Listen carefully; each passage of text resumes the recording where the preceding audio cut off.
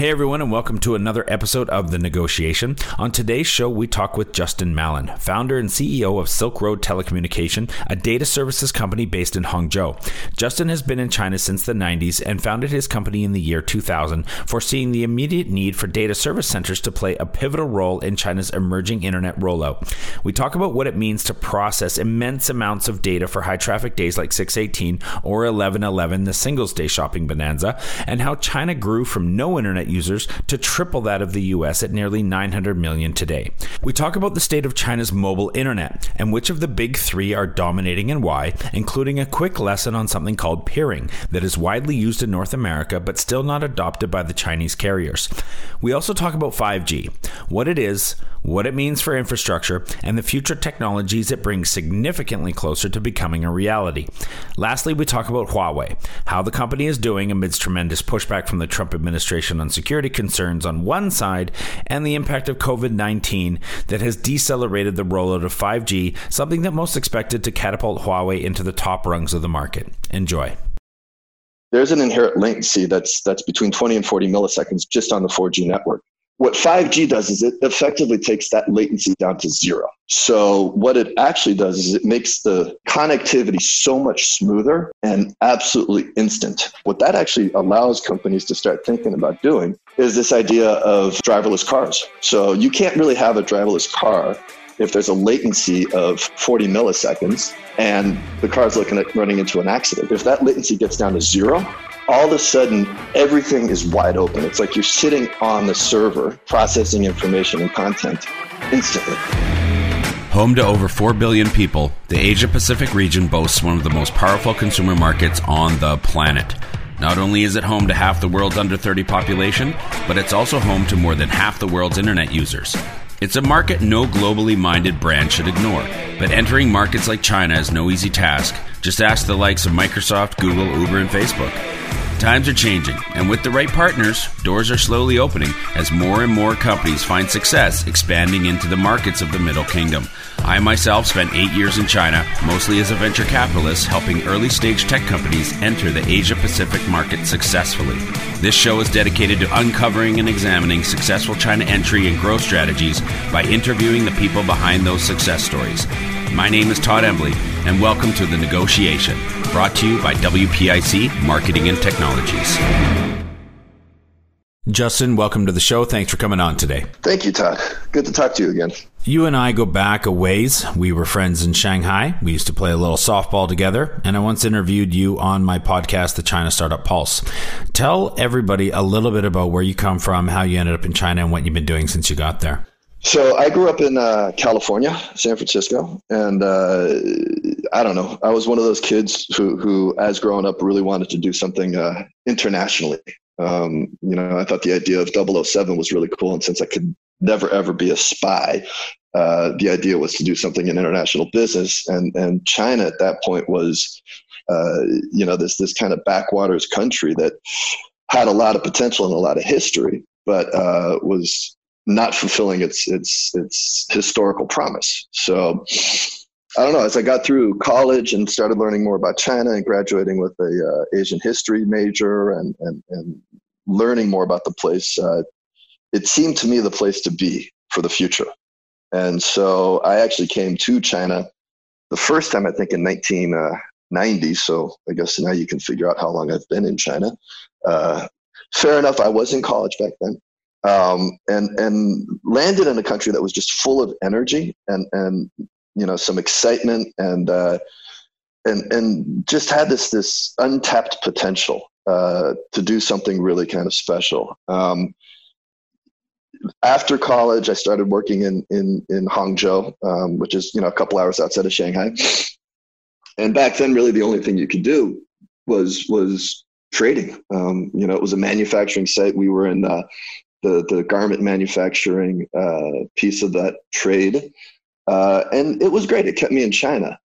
But a few years into that, one of the technologies that we got into and helped us in the trade piece was actually the internet. When I landed in China first time in the trading business, I was sending faxes at midnight after running around factories, and it was very expensive and B, very, very inefficient. So signing up for the internet and getting on email, to me, was a catalyst in understanding what technology could be here in China and how technology could actually, to some degree, fundamentally change how people do business. So that was my sort of kickback into the technology side of my journey in China. And the other thing that really kept me in China was just this incredible constant need for improvement, for growth, for experimentation in new ideas, for this idea that they could really be so much better than they were. And it just allowed me to be in China, and every year was always something new. Every year was always some grand plan to improve and here in the country. And it made it exciting. So after your years in China, I think the sort of expat rule, which was those who make it 3 years start to have an understanding of China.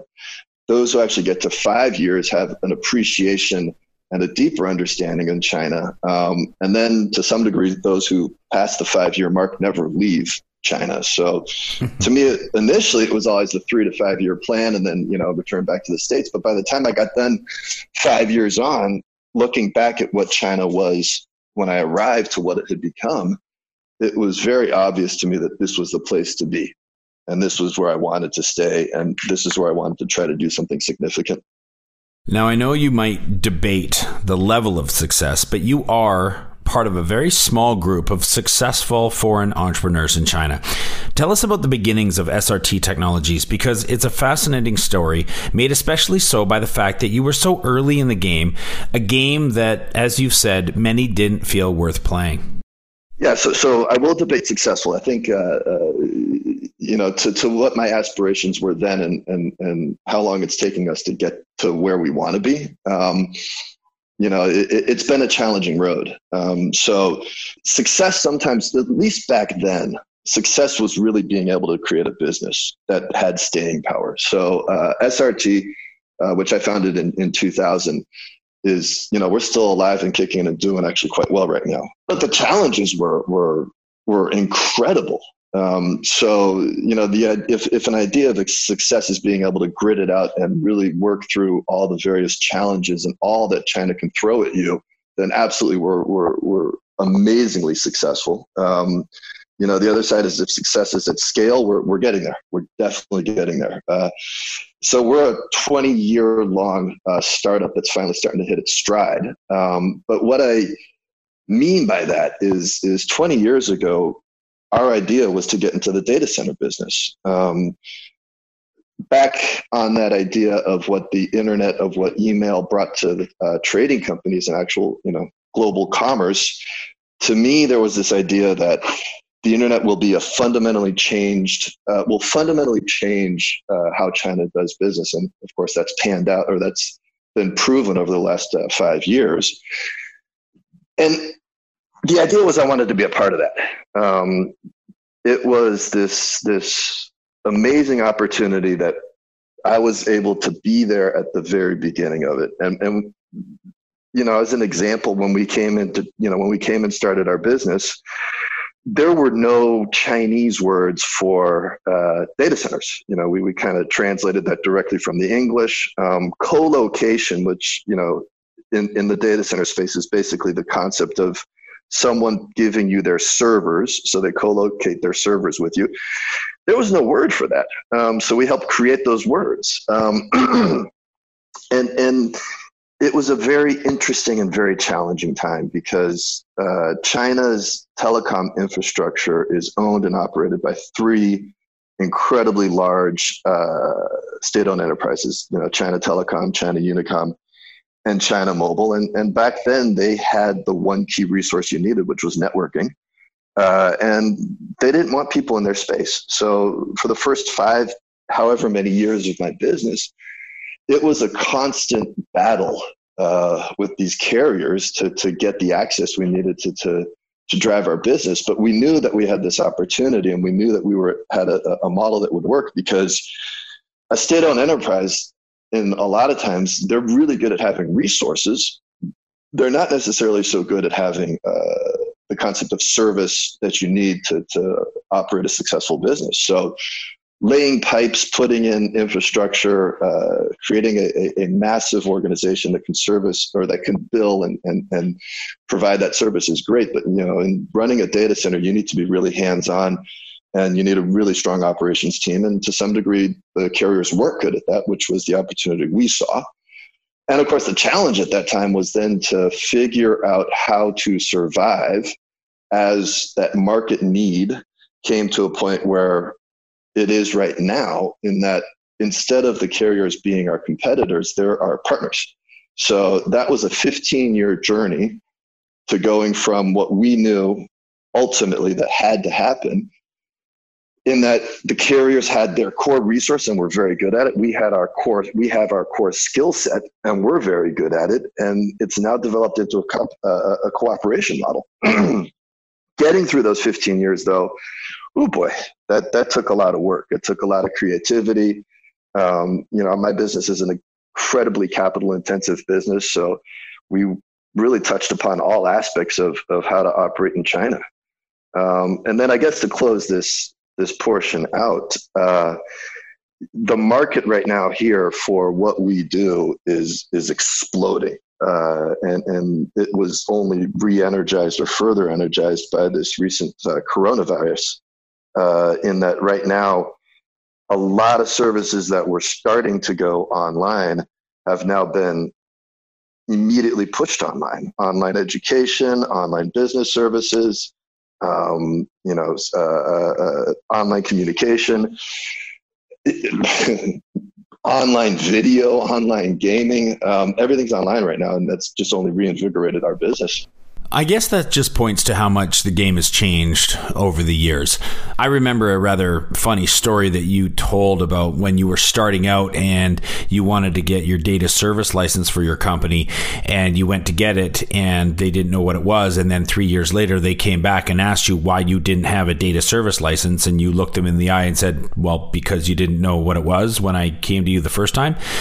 I guess it has really changed a lot in a short period of time, which is surprising given how capitally intensive it is to get into that business. So there's a couple ways to look at the industry. So, one thing we did very early on, and this kind of delves into a separate, but adjunctory conversation is this idea of relationships in China. And, the idea really comes around that when we started our business, we didn't know anybody. We started it and built all those relationships. But what we did do was spend a lot of time educating and talking with the relevant people who are supposed to be at that time regulating and or, the key gatekeepers within this space. And, as you mentioned on the data center licensing, they didn't have one. They didn't know what it was. And we spent a year or two explaining to them the business and helping them understand what technically they're supposed to be regulated. So given that, we ended up building a lot of credibility across the space just on the fact that we were, working with, educating, talking with, and helping them kind of develop this process and this licensing process. Now, as you go forward though, technically data center business is building the underlying core infrastructure. So we build up, operate, and maintain and own the buildings that house all the servers for the internet. So they're very highly designed, high tech, very secure sites that someone like an Alibaba, like a Tencent, like a Jingdong would be willing to put their service, which is their heartbeat. None of the internet works without the servers, without the building that makes that actually happen. But yet again, similarly, because this idea of data center and underlying data services has really expanded now into cloud, into analytics, into big data, into AI. A lot of that is now yet a new layer on top of the core infrastructure that we provide. So yet again, there is still no clear separation between what we do and someone who runs a cloud business. So a cloud business is technically not a data center. It's actually a platform on top of a data center. So the way it kind of sort of has been defined is this idea of infrastructure as a service. So infrastructure, we're the infrastructure side, and then platform as a service. And the platform guys are your cloud vendors, they're your AI vendors, they're your big data analytic vendors. And a lot of times they're like, GitHub or whatever, they're your core software pieces of the puzzle. And that now is actually put back in with the infrastructure side, which is what we do. So you're right. On the infrastructure side, it is very capital intensive, and there's only a few of us in China that are actually good in doing this. But on the platform side, in terms of cloud services and little pieces of the puzzle, it's not as capital intensive, but they're now being bundled into this this sort of big data center services grouping in terms of licensing. So that's where you can see thousands of data center type licenses, but that also covers this idea of the services that go on top of what we provide. How does a data center prepare for events like 11/11 or 6/18? Can you put it in perspective for us just how much data your servers have to try and handle during those 24-hour periods? We don't actually own the servers, and we don't own the data. All we own and all we do is we make sure that where those servers are located, that nothing bad happens. So the way to think about it is we're kind of like an office building. And our tenants are our customers, and the customers are running, double 11 or singles day or 6/18. But those days are absolutely the highest volume usage of data and the highest volume created of data and the most important / sensitive data. So as we operate those buildings and make sure that the buildings actually work, we have to absolutely be positive that anyone in and out of that building can get in and out, and the power is on and all that stuff. It's like a crush on a building, and you need to make sure that you're absolutely there. So back to your question, think about the Super Bowl. Are you sure you want to bring that up? You're a huge 49ers fan. In a Super Bowl, that's where you have your tens of thousands of spectators and your players. Everything is happening on there. It would be really bad if the power went out during a Super Bowl. In fact, I remember the 49ers previous Super Bowl trip, and the power went out, and the Niners were doing great up until then. And after that, they kind of got cold, and that was the end of the last Super Bowl run or the previous Super Bowl run for the 49ers. So absolutely, what we have to do, our job is to make it absolutely certain that during those periods of time, as regular periods of time, that our buildings are absolutely online, powered up, that the HVAC systems, so the cooling systems are in place, that all the systems are up to date, and there's no way at any point that the power or any significant issue or problem can happen. Because if that building goes down, or if there's a significant issue within that building, basically all the stuff that's trying to happen during Singles Day stops. And the economic loss out of that is unimaginable. Now, I realize you might not be able to talk about these numbers anymore, but I'll ask anyway. In 2015, you had told me that SRT processed around $5 billion in sales in just the first 90 minutes of 11/11. What are those numbers like today, and what are you forecasting for 6/18?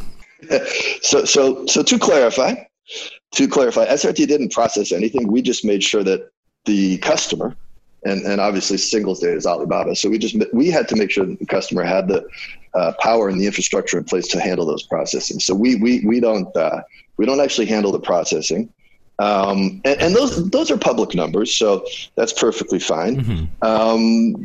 But that number and that sensitivity right now has just gotten to an incredible level. So we're not actually allowed to talk about that, because one of the key things in my space is security. And knowing who does and who handles and where that stuff is being handled and how that's being handled is an incredible security risk. So back when Singles Day started, this was a relatively new concept. I mean, I think that was one of the second Singles Day, and it was great. And Singles Day right now can process transactions that are in the tens of billions within the first minute. And that level of scale right now has it that our level of security and our level of sensitivity to what that means makes it that, no, we can't talk about that anymore. It's just an incredibly large number, and it's only going to keep growing as the behemoth of Ali and Tencent and all these guys just get bigger and bigger at what they do, because this is what the market demands. You once told me that you were the 6th internet user in Hangzhou, an unbelievable statement in of itself. How has China developed from zero internet connectivity into the largest nation of internet users today with nearly 900 million, triple that of the US and nearly twice India? Yeah. So as I said in the beginning, to me, getting on the internet was a very self-serving solution. My life back then in China, I think it was 1993, 1994. I had to wait for a newspaper that was, days, if not weeks old. I had to wait for faxes to come from the U.S. side of my business to tell me what to share with me what I needed to handle over the next few days. It was frustrating and extremely inefficient. So the internet was a way to get online and make that happen. And when I went to sign up for it, they barely knew what it was. They had the service, but it was buried deep. And the infrastructure was incredibly bad. It was all dial-up, if that, and there were phone numbers that you had to try, and it was as slow as could possibly be. So it was all extremely challenging. But clearly, China, as well as the rest of the world, saw this internet and saw what it could bring. The carriers, and this is what they're very good at, were very deep into investing into building the internet out. There was a clear understanding across the board that the internet would be a game changer, just in terms of communication and what people could do. So while I was the 6th, I'm far from the last. and what happens in that space is the cost to build infrastructure and then the cost of delivery to consumers gets to a scale where ultimately your cost on delivering that service is very, very, very low. You put in the infrastructure, you put in the pipes, so in this case, fiber, you link it all up together for the most part, and your cost of delivery is very negligible to what you can take in revenue. And that's brought this cost of internet down to a point where, like you said, 900 million people in China have absolute ready access to the internet. Then you bringing in, of those 900 million, a large portion are actually mobile users. And that really only happened as China went from, 1G analog mobile phones to now rolling out the 5G, which in my mind is also going to be a game changer for the next phase of this incredible growth here. So it really is just a function across the industry globally, where the cost to deploy got to a point where the cost of usage is something that everybody can afford now and has become a basic rate. But the next big thing, I think, is going to be 5G, and that's going to be yet again another game changer in this space. And we're not going to see what that means for the next 2 to 3 years, but it's going to be a phenomenal change. I want to talk a little bit about the state of China's internet infrastructure now. Can you tell us what peering means?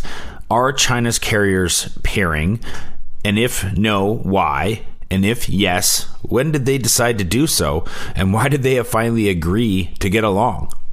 So China still runs as 3 separate state-owned enterprises in China Telecom, China Unicom, and China Mobile. And independently, they have built out these incredible networks. And what I mean by incredible is you're looking at 100 gig networks across a single China Mobile or a single China Telecom. And I would not be surprised, but I do not know if they're not yet running terabit networks to really provide some of the most incredible broadband access within a single network. But there's 2 key points in here that are sort of things that they still need to figure out. And as you mentioned, one of them is peering. So someone on a China Mobile network they go through a funnel to get to a China Telecom network.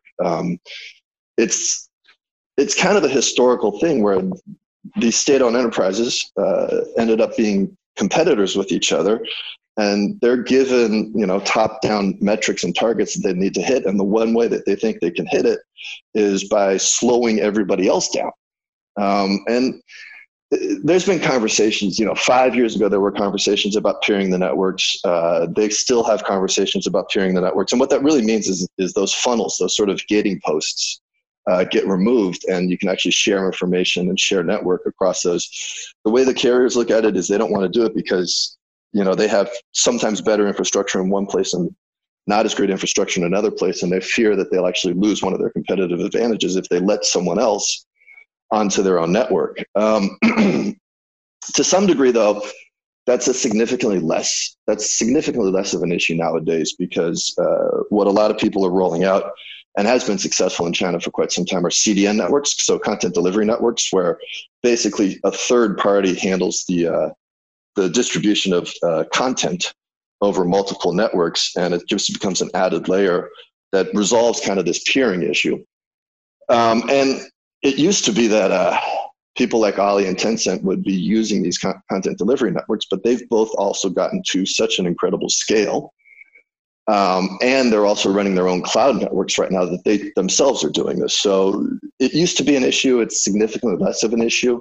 So the underlying problem in terms of peering has not been resolved, but there's been other solutions that are in place where it's a significantly less of an issue. I guess a key sort of example and the way to think about it is China Telecom used to be the biggest broadband network in China. But now with the rise of mobile and the rise of China Mobile, they have significantly more internet users than China Telecom does. So all of a sudden they're now the biggest player in the internet.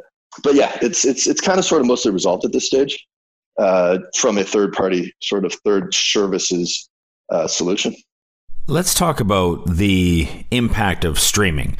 How has streaming and some of the streaming services changed the landscape of infrastructure? Has it changed it? Would you push back on the statement or the claim that it's been changed by streaming at all? Actually, I'd sort of push back on that one. Please do. To some degree, streaming is very intensive for bandwidth and network usage. But in actual terms of infrastructure / servers, it's a lot less intensive than cloud, and it's a lot less intensive in usage in terms of big data analytics and AI. So streaming on the network side can be very intensive, but in terms of data centers and underlying infrastructure, it's not anywhere near as intensive. It's a lot less racks.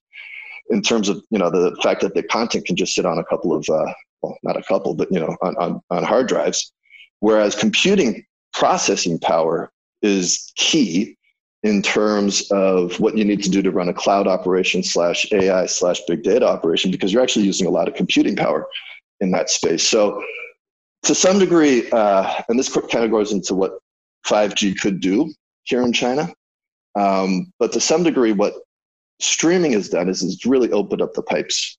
It's made it that the carriers, the big telcos, are and continue to invest in internet, in broadband networking, fiber network infrastructure, which has opened that up, which is key. In terms of our space, the data center side of it, the cloud, AI, and big data are the ones that are really driving this investment in new data center services, because that's going to be what's going to drive the next sort of layer of growth as the China market goes from something that was B2C in terms of users wanting to watch the latest, hottest video to now also with this coronavirus where it's going more to B2B and people really wanting to actually take a lot of those services online. So we're going through a fundamental shift right now. The first shift, I guess, is, as you said, streaming. Streaming was great for the network because it required the carriers to make that investment. This next phase is this B2B side, which is going to be driven by what we do, building the underlying infrastructure, and then the cloud, big data, AI players are coming in to deploy their services on top of our infrastructure. And that's all going to trickle down into the B2B side where a lot more businesses are taking everything online. You mentioned 5G, and I'd like to go there for a second because 5G is being touted as a real game changer, and it's being rolled out very quickly en masse throughout Asia. How are you involved in the massive 5G rollout? What does this mean for China's internet users? Maybe explain a little bit about what 5G is compared to 4G and 3G so that we understand the difference and what it might mean. And does China stand to gain a competitive edge with this technology? 4G right now here in China and around the world is absolutely fast enough to play video over your mobile device. And I know this because I was out on a trip with some friends watching the Warriors play in the last, not this year, but the year before's finals. And so I'm watching it in a car, having a great experience, both sides, because they won. And because I was able to watch the game, it was phenomenal. 5G doesn't change that piece of the puzzle. The inherited implied extra bandwidth is not really needed to watch video. I mean, no one's going to VR, I don't think anytime soon, to watch basketball games while they're in a car cruising around the Chinese countryside. That's not what it does. What 5G does is it takes the latency. So the time it takes your device to go from your device back up to the servers, back down again, there's an inherent latency that's between 20 and 40 milliseconds just on the 4G network. What 5G does is it effectively takes that latency down to zero. So what it actually does is it makes the connectivity so much smoother and absolutely instant. And the change that's going to bring, you talked about cars and bullet trains and stuff. What that actually allows companies to start thinking about doing is this idea of driverless cars. So you can't really have a driverless car if there's a latency of 40 milliseconds and the car's running into an accident. If that latency gets down to zero, all of a sudden everything is wide open. It's like you're sitting on the server processing information and content instantly. And that'll then open up. So it's not about the bandwidth that they've increased. It's actually driving that latency down to zero, which allows for driverless cars. It allows for telemedicine. It allows for remote surgeries. It allows for basically instant connectivity across the board. And while 20 to 40 milliseconds does not sound like a lot of time, those queries are multiple.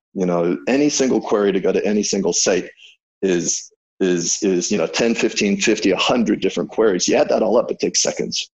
When that becomes zero, it's an amazing experience.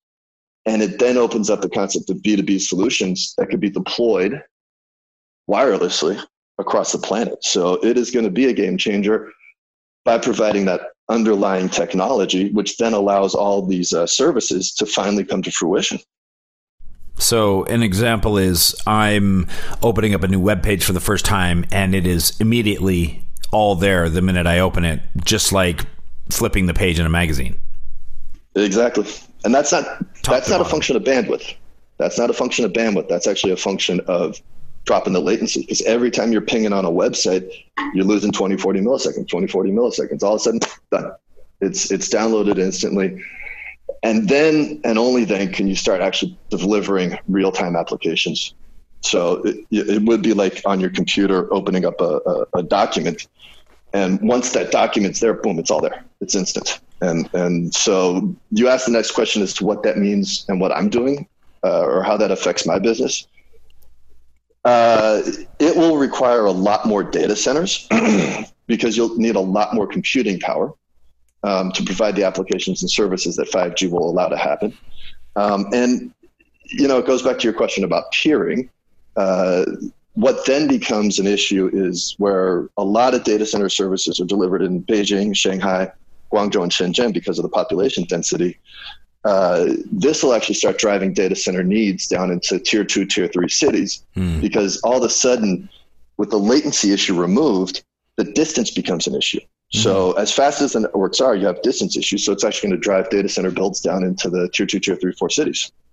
I studied a lot about AWS and did a lot of analytical research on them about 4 years ago. And one of the keys to their success and the fact that they're just eating the world these days is the fact that they had more nodes around the world. They had much, much better coverage, which inherently, I guess, reduced latency because of that geographic coverage. and they were sitting at something like 54 nodes or something, which was a lot more than anybody else had. Is geography becoming more important? So geographical location is going to be even more important with 5G, just given that the ability to deliver services and applications will be made so much smoother with 5G. So geographical location is always going to and will be even more important as you go forward. And AWS as a global player is ridiculous. I mean, they've got 54. I don't know what they're up to right now, but they have a large amount of data centers. And the reason they have those globally is because you need to deliver the services locally. And it can be, as you said, you're calling up a service, you're calling up a function. That function will then be, because you're a user in a local place, it'll then be distributed down to the local node, which is key.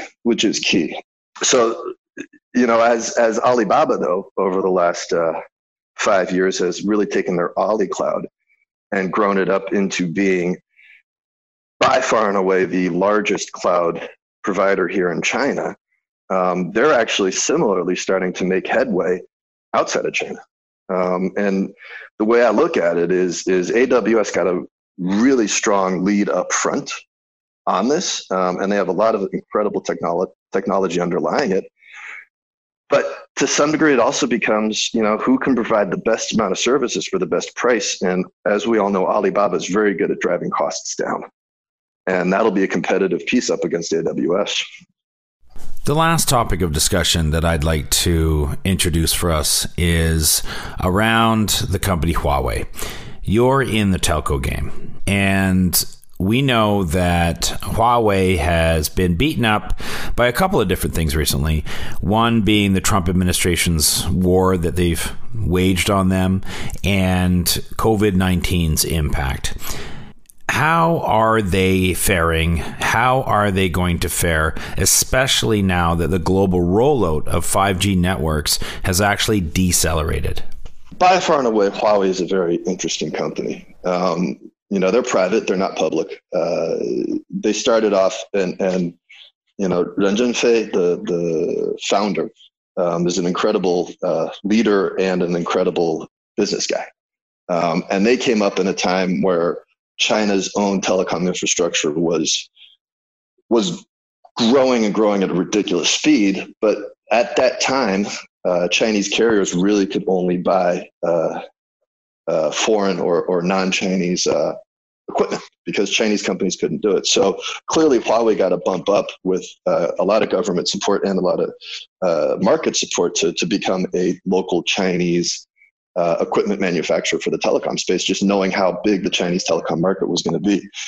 And clearly they did some things that have been rumored to and likely sort of proven to not necessarily be the best way to start off your company. But on the other side, and this happens a lot in China, as we all know, they learned from what they took, or they learned from how they started. And then they really started to do this, to do their own internal innovation. And that's really taken them from, kind of being this startup in China with an inherent market that was protected for them, to now where they have some of the best 5G technology that's out there. And to some degree, what Trump is doing and what everybody else is doing is the same thing China did when Huawei started.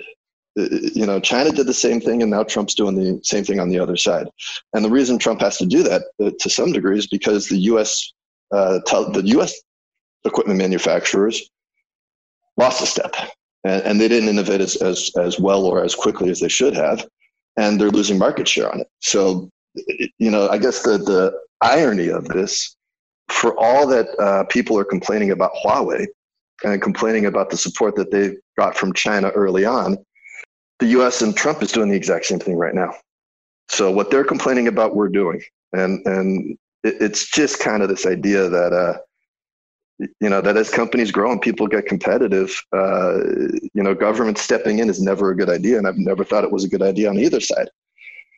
They should let the competition, and they should let the technology, and they should let the companies compete on an even field.